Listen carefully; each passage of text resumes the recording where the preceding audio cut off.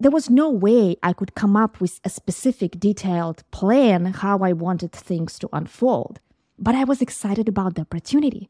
I was excited about the change. I was excited about that whole open world of possibilities that were unfolding in front of me. Hello, friend. I'm your host, Olena Maitrak, and this is the Spark Your Life podcast, a place where we go personal and way beneath the surface to learn how to be happy and successful, both at the same time. No more need to compromise or choose one over the other. You can have it all. See this as your perfect coffee break podcast that will inspire you to go ahead and take that first step towards a truly exceptional and extraordinary life. Let's dive in. Welcome back to the Spark Your Life podcast, or welcome if you are new. As always, please let me know what brought you in today. Why did you decide to tune in and listen to this particular episode? What resonated with you? Knowing that will help me create more valuable content for you. And thank you so much for your reaction to my idea about turning this podcast into more of a Q&A. I am amazed by how many responses I already got and how many great questions I received. Thank you. I'm so excited to be able to answer all of them. Today, I would like to answer a question from Lauren. She was asking about comfort zone. Her question was, "Hey, Olena, what are your thoughts on getting out of the comfort zone? And is there any way to do it right? How do I do it right?" Thank you so much for this question.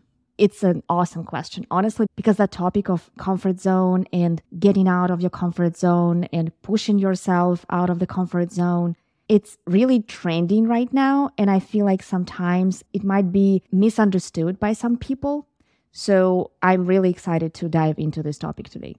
First of all, I feel like my whole life, honestly, has been in a way pushing myself out of my comfort zone, because to me, what it fundamentally means is just challenging yourself, trying something new, trying something that you haven't tried before, willing to learn something, going somewhere or doing things. Of course, it involves risk and fear of failure. So it requires confidence. It requires you to be ready in a way, but in the right way.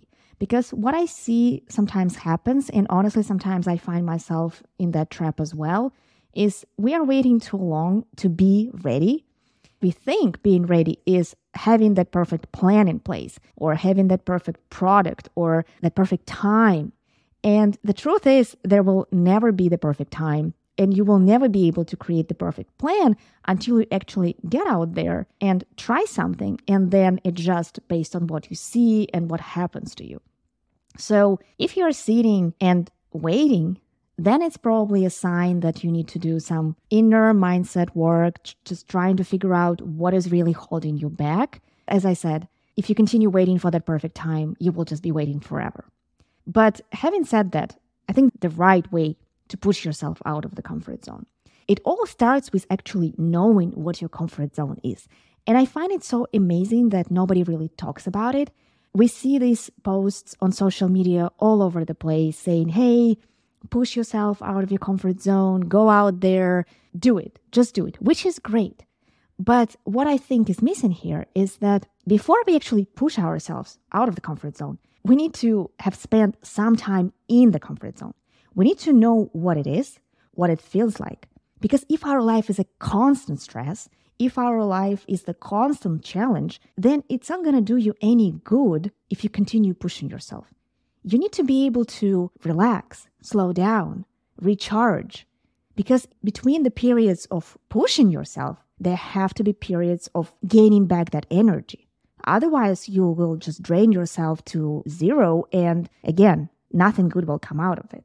So first, get to know your comfort zone, what it's like, what gives you peace, what helps you recharge, what helps you fill up your cup, what helps you gain that energy back in case you lose it. You need to know yourself inside out, and you need to know what you can lean into in the times when you need more energy, in the times when you need to potentially pull back and just slow down for a second.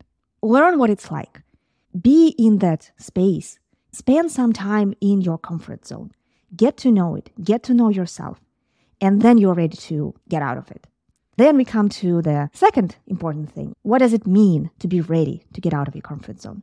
As I said, it does not mean having the perfect plan in place, because it's not going to be possible to create the perfect plan without getting out there, getting feedback, and really adjusting based on that real world feedback. So what being ready really is knowing why you want to do it, knowing what you want to learn or achieve in the process, knowing what you are willing to experience in that process, and being ready for various outcomes. Because whenever you push yourself, there's always a chance that things will not go as you plan. In fact, very likely, most likely, things will not go as you planned. You can potentially think of 1 or 5 or 10 different ways how things can go, but I can tell you, the universe has millions of ways how things can turn out, and it's impossible for you to plan for all of it. So when you try to do something new, something that you haven't tried before, you have to be prepared for the fact that things will go unplanned. And that is fine. This is why you are doing it, because in the process of experiencing that, you will learn something new. So you need to be willing to learn. You need to be willing to accept every possible outcome. You can't be getting into that experience with the fixed mindset of it's either all or nothing. I either hit this goal or hit this result, or it's a failure. If you do that, it's not going to do you any good. You have to be open-minded, and you have to be coming to whatever that new leap that you're taking is with a thought and with the willingness to learn. So whatever that outcome is, I am going to learn something. If things go as planned, great. I'll achieve what I think I want to achieve.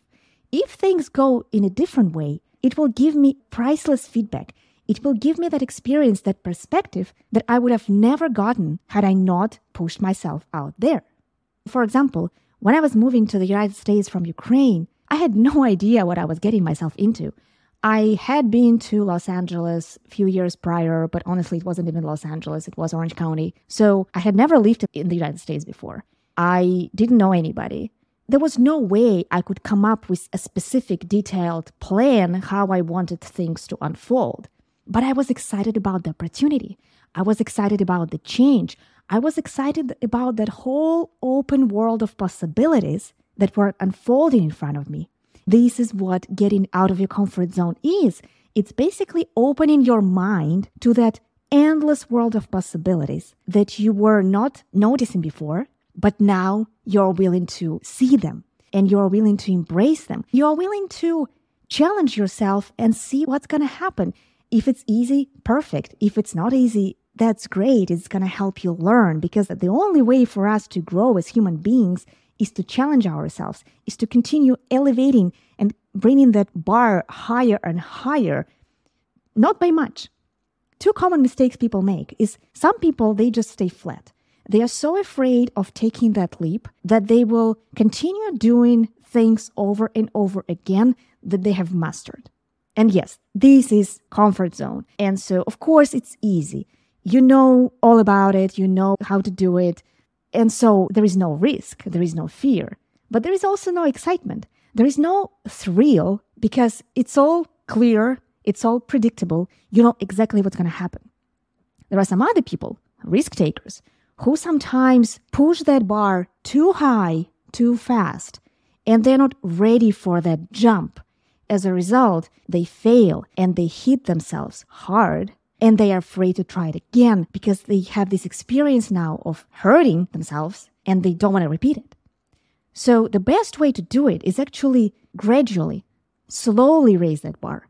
Not keep it flat, but also not raise it up too fast, but raise it gradually, step by step, so that every step, you know that it's a challenge. You know that you will have to push yourself a little bit, learn something new a little bit. So you can't just use whatever you already have. You will need to gain some more knowledge, some more resources, some more experience.